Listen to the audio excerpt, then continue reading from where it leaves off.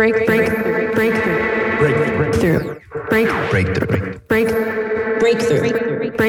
You are now listening to Breakthrough News.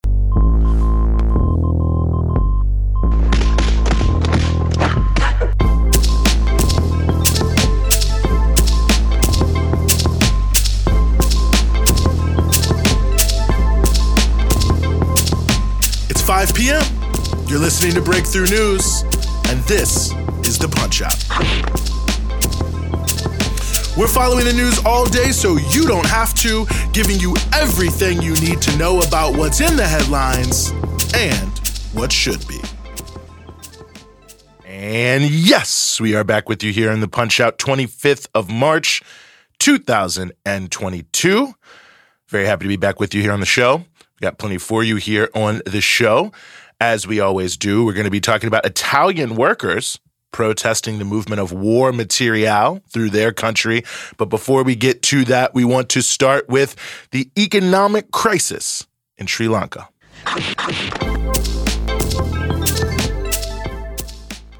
This week, the Sri Lankan government has sent the army out to gas stations to manage the distribution of fuel in the wake of 4 elderly customers dying while waiting in line to get gas for hours in recent weeks.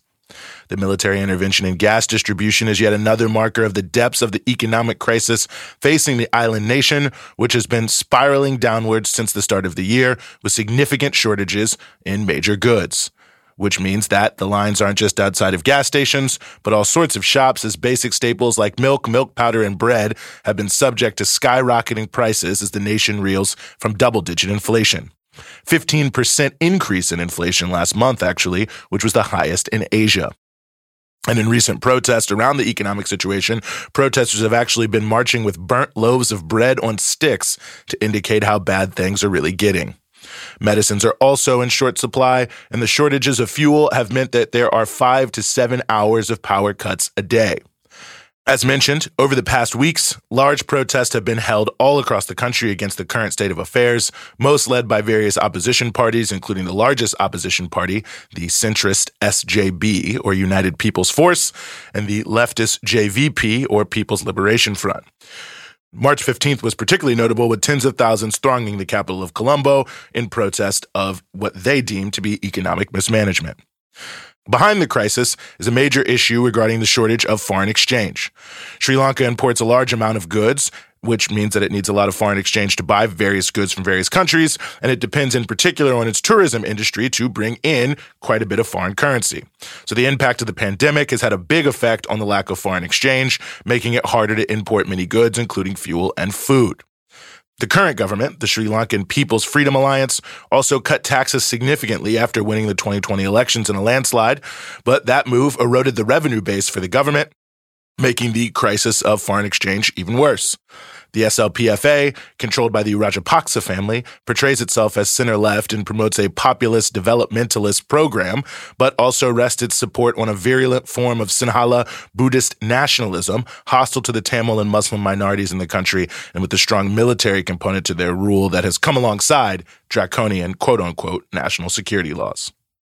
Sri Lanka's other major issue that also affects foreign exchange levels is the massive debts the country has, nearly $51 billion, that successive governments have foisted on the country attempting to promote various mega projects.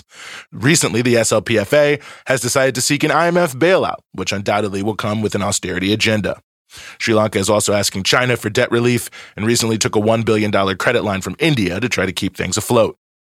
China is often held out as the chief culprit in terms of the massive debts of Sri Lanka, but actually China only holds 10% of Sri Lankan debt, on par with Japan.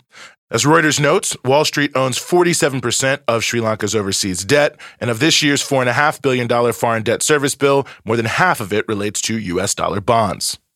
At the same time as the economy is spiraling, Sri Lanka is facing criticism at home and abroad regarding the targeting of opponents. Sri Lanka has the highest number of disappeared persons on Earth, 60 to 100,000 since the 1980s, from all ethnic groups, but many of these disappearances are linked to the long-running civil war between Tamil forces and various Sri Lankan governments in the north of the country. Since the SLPFA government won power in 2020, they've been behind increasing threats against those fighting for the rights of the disappeared, as well as preemptive court orders being used against protest organizers to prevent that movement from growing. Journalists have also complained of harassment, and overall in-custody deaths by the police are increasing. All told then, Sri Lanka is clearly slipping into a deep crisis, one likely to deepen as the government is forced to introduce austerity measures to get IMF assistance in restructuring their massive loans. Sri Lanka sits at a critical place in the Indian Ocean geostrategically, and the US, India, and China all expend significant effort to build influence on the island.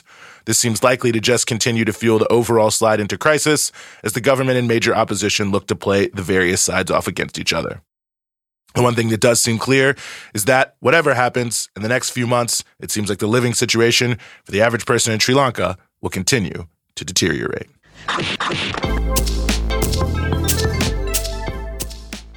Workers at airports and ports in Italy are protesting the movement of arms to Ukraine under the guise of humanitarian aid. As the news site People's Dispatch notes, quote, on March 14th, cargo workers at the Pisa airport refused to load cartons of arms and ammunition in planes destined to deliver humanitarian aid to Ukraine. Earlier in the first week of March, dock workers at the port of Genoa also alerted that they had seen camouflage tanks disembarked at the port from a ferry coming from Palermo, allegedly destined for Ukraine. Trade unions like USB Italia, along with the Communist Youth Front and Communist Refoundation Party, an Italian peace and disarmament network, protested the shipments of arms disguised as humanitarian aid and demanded an inquiry by a parliamentary commission into the issue. The Autonomous Collective of Port Workers issued a statement that in part read, quote, one thing we are sure of is the economy of war. Arms trafficking is the cause of the conflicts. The issue is delicate, but for us a deadline exists. Commercial ports cannot become the hub of military logistics under any circumstances, end quote. The Italian Peace and Disarmament Network is alleging that Italian airports have become a significant part of a military air bridge operated by NATO and going from Italy to a U.S. logistical center in Poland that is at the center of the movement of arms into Ukraine. While there's much that remains unclear here, it seems likely that the disguising of arms moving through Italy as humanitarian aid is designed to try to obscure from the Russians the amount and type of arms flowing into Ukraine, particularly heavy weaponry like tanks. Italy's government, led by the former head of the European Central Bank, Mario Draghi, has emerged as one of the biggest supporters of the Zelensky government in Europe. This week, the Italian government came out in favor of Ukraine joining the EU after other countries had pushed back, and also Draghi, speaking in parliament, admonished China this week, telling the PRC not to help Russia evade sanctions. Port workers in Italy have a long history of refusing to load war cargo, including recently in 2019, regarding Saudi arms shipments as it concerns the war in Yemen. While you likely won't hear about this in the mainstream media, it is a reflection of the fact that despite what the heads of state are saying, there are people all across Europe who don't see military escalation as a sustainable path to peace.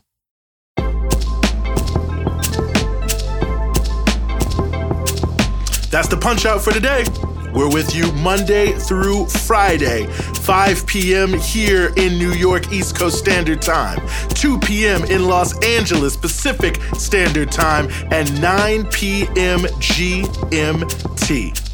And of course, you can support everything we do here at Breakthrough News at patreon.com/Breakthrough News.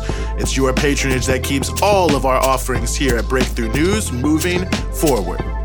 And of course, you can check us out across all your social media platforms, Instagram, Twitter, Facebook, at BT Newsroom.